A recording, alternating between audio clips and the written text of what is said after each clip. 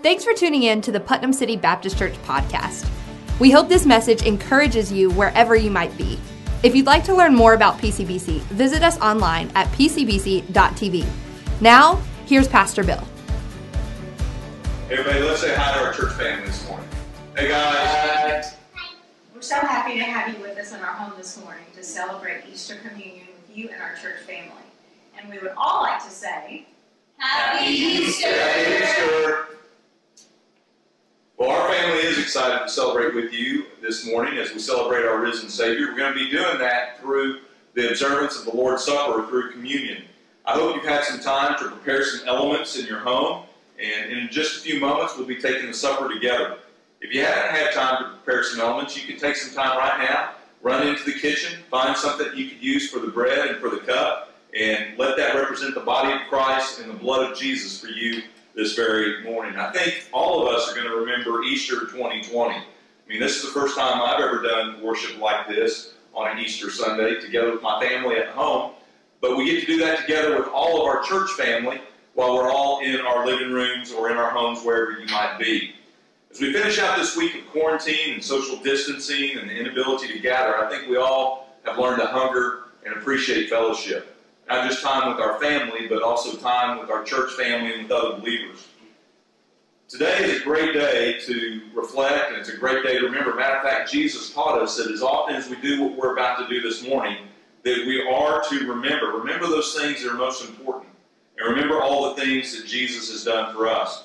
Today we celebrate our risen Savior as we gather in our homes to remember His life, the life that He lived here on this earth, His death, His burial, and His resurrection. And we can all say today, He is risen. He is risen indeed. Yes, He has. He is risen indeed. And after Jesus was buried, many of His followers, Mary Magdalene and others, came to the tomb to finish the burial preparations. When they arrived at the tomb, they found that the stone had been rolled away and that Jesus was not there. An angel also appeared in that moment and said something very profound. The angel said to Mary Magdalene and the others, "Why have you come looking for the living among the dead? Jesus is not here. He is risen." Yes. So this Easter morning, we celebrate our risen Savior through the Lord's Supper. Jesus taught His disciples at the Last Supper that as often as we did this, we were to remember.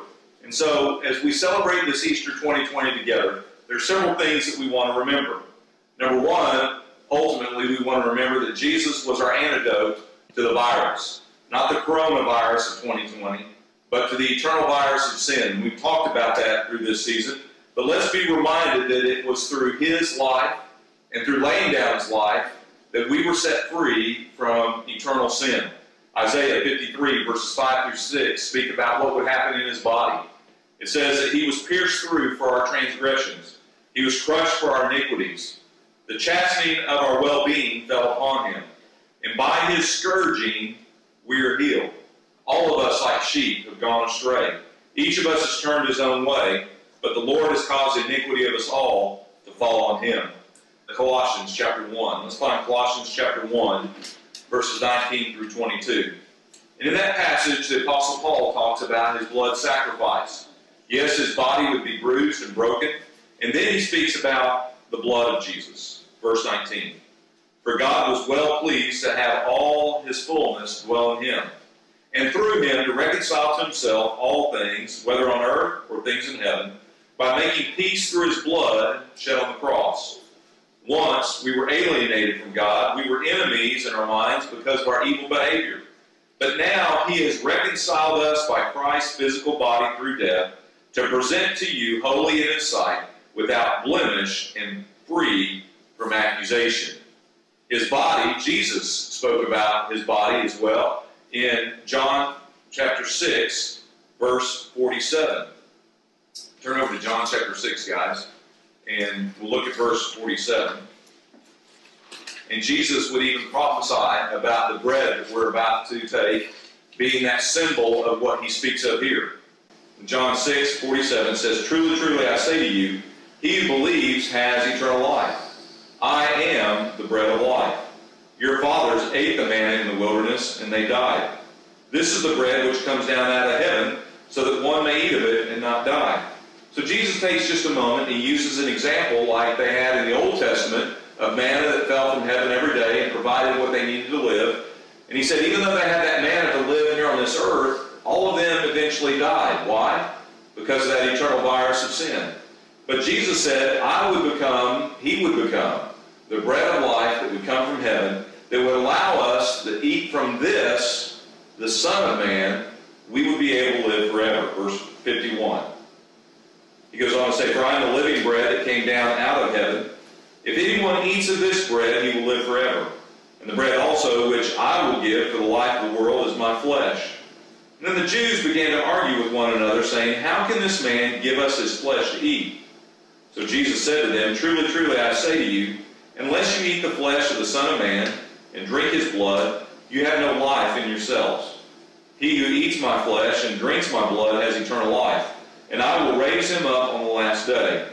For my flesh is true food, my blood is true drink. He who eats my flesh and drinks my blood abides in me, and I in him. As the living Father sent me, and I live because of the Father, so he who eats me, he also will live because of me.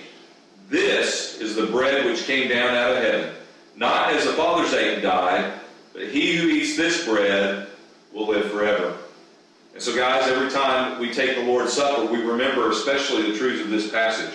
And as you take a piece of bread that I'm about to bring to you now, I'm going to have you just take it and hold it. And if you're doing this with us at home, if you would take an element of bread now with you, and if you have others with you, share that with them. We'll all hold on to it until we take it together. So Audrey and AJ, I know you've grown up in a Christian home and going to Christian school, and you've learned about the supper. I also know that the Lord is speaking, Audrey, to your heart about trusting him to be Lord and Savior. And there will be a day that both of you will know what your sin means and how that separates us from God, but how we can have a relationship with God. And so this morning, as we observe the Lord's Supper and you do it with your family, I'll be passing out the bread to those in our family who have trusted Christ.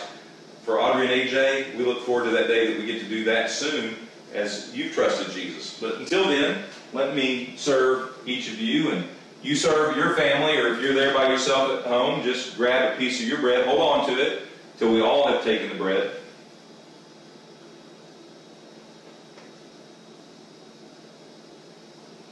That night, as Jesus was with his disciples, he gathered them together and he held up the bread as they were celebrating Passover, what they thought was looking back to Egypt, and he was reminding them that all of that pointed to what Jesus was about to do for us on the cross. That he would be bruised for our iniquities, he'd be pierced with a spear, he would be crucified in front of the whole world because he would take on the sins of the world. And that night, as Jesus was with his disciples, just as we are now in our homes, he took the bread and he broke it, and I'd encourage you to do the same thing. And as we break the bread, we're reminded that that is his body that was broken for us. Jesus said, as often as we do this in remembrance of him.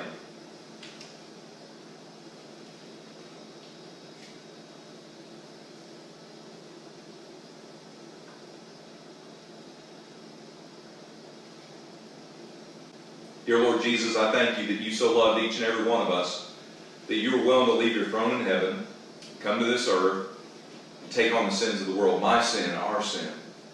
And Lord, I pray that today, as we remember on this Easter, that we would remember, yes, your death, and yes, that you were buried in a tomb.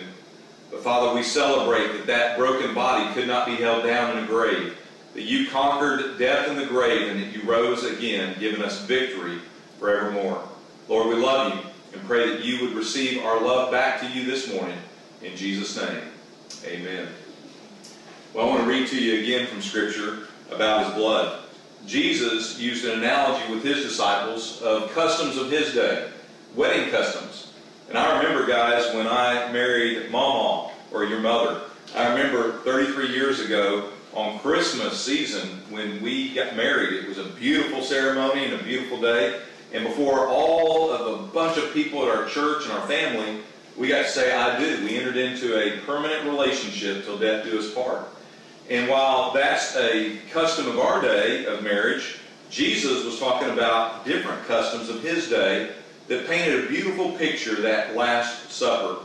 You see, when a man proposed back in Jesus' day to a woman, he would present to her a cup of wine. And he would present that cup to her saying, I want to have a relationship with you. And I want to take care of you all the days of your life. And I will work out and I will pay a price for you to be my bride. And you know what they did back then, AJ?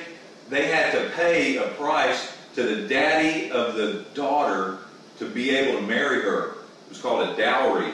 And they would negotiate a price, and whenever he would present that price to his future father-in-law, that meant that they were now engaged. And then he would hand a cup of wine to his betrothed, and if she would drink it, it was a picture that she was saying yes. And then that juice in the cup was a picture that he was willing to die for her. And that he would love her as long as he lived. And so Jesus was painting a picture that day as he held up a cup, much like this.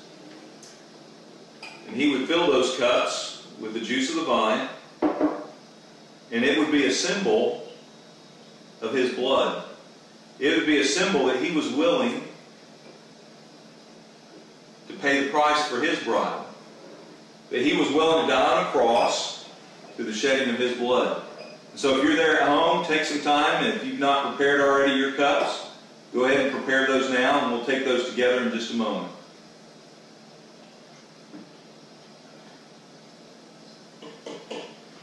So as I bring this to my family, you go ahead and share that with yours. As you receive the cup, if you'll just take a moment, maybe prepare your hearts and think about the expensive price Jesus paid for you to be his bride. You know, the Bible says that he is our bridegroom and we're his bride. And that was all made possible through the cup that he bore, through the shedding of his blood, and that he was willing to lay down his life because he so loved you, he so loved each and every one of us. That day with his disciples that night as they gathered, they had taken the bread, just as we have, and then he took the cup and he held it up and he said, "This is the blood of a new covenant." Again, that symbolism of a marriage, a man and a woman who covenant together. Not a contract, but a covenant to be one flesh together, is a picture on earth of what we have with Christ in heaven. That we are now one with God, no longer separated by the eternal virus of sin, but because he was our antidote, we became one through Christ. And through his blood, we can be a part of that covenant. Jesus said, "This is the blood of the new covenant. As often as you drink this, remember me."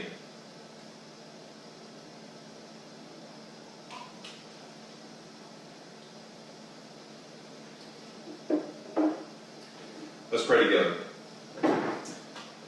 Father God, thank you for so loving us. And Lord Jesus, thank you for being able to get to that point where you said, "No longer my will, but your will be done, Father."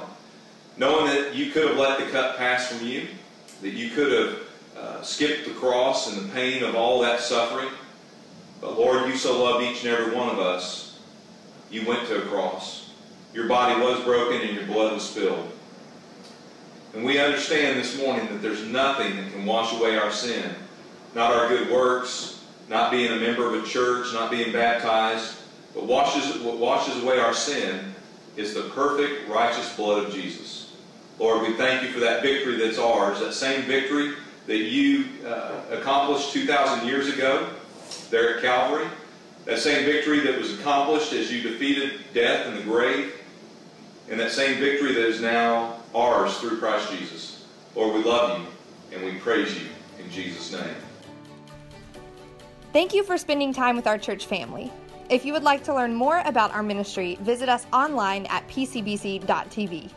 There you can also contact us and find out how to connect with us through social media channels. And visit pcbc.tv/podcast to listen to additional messages from Putnam City Baptist Church.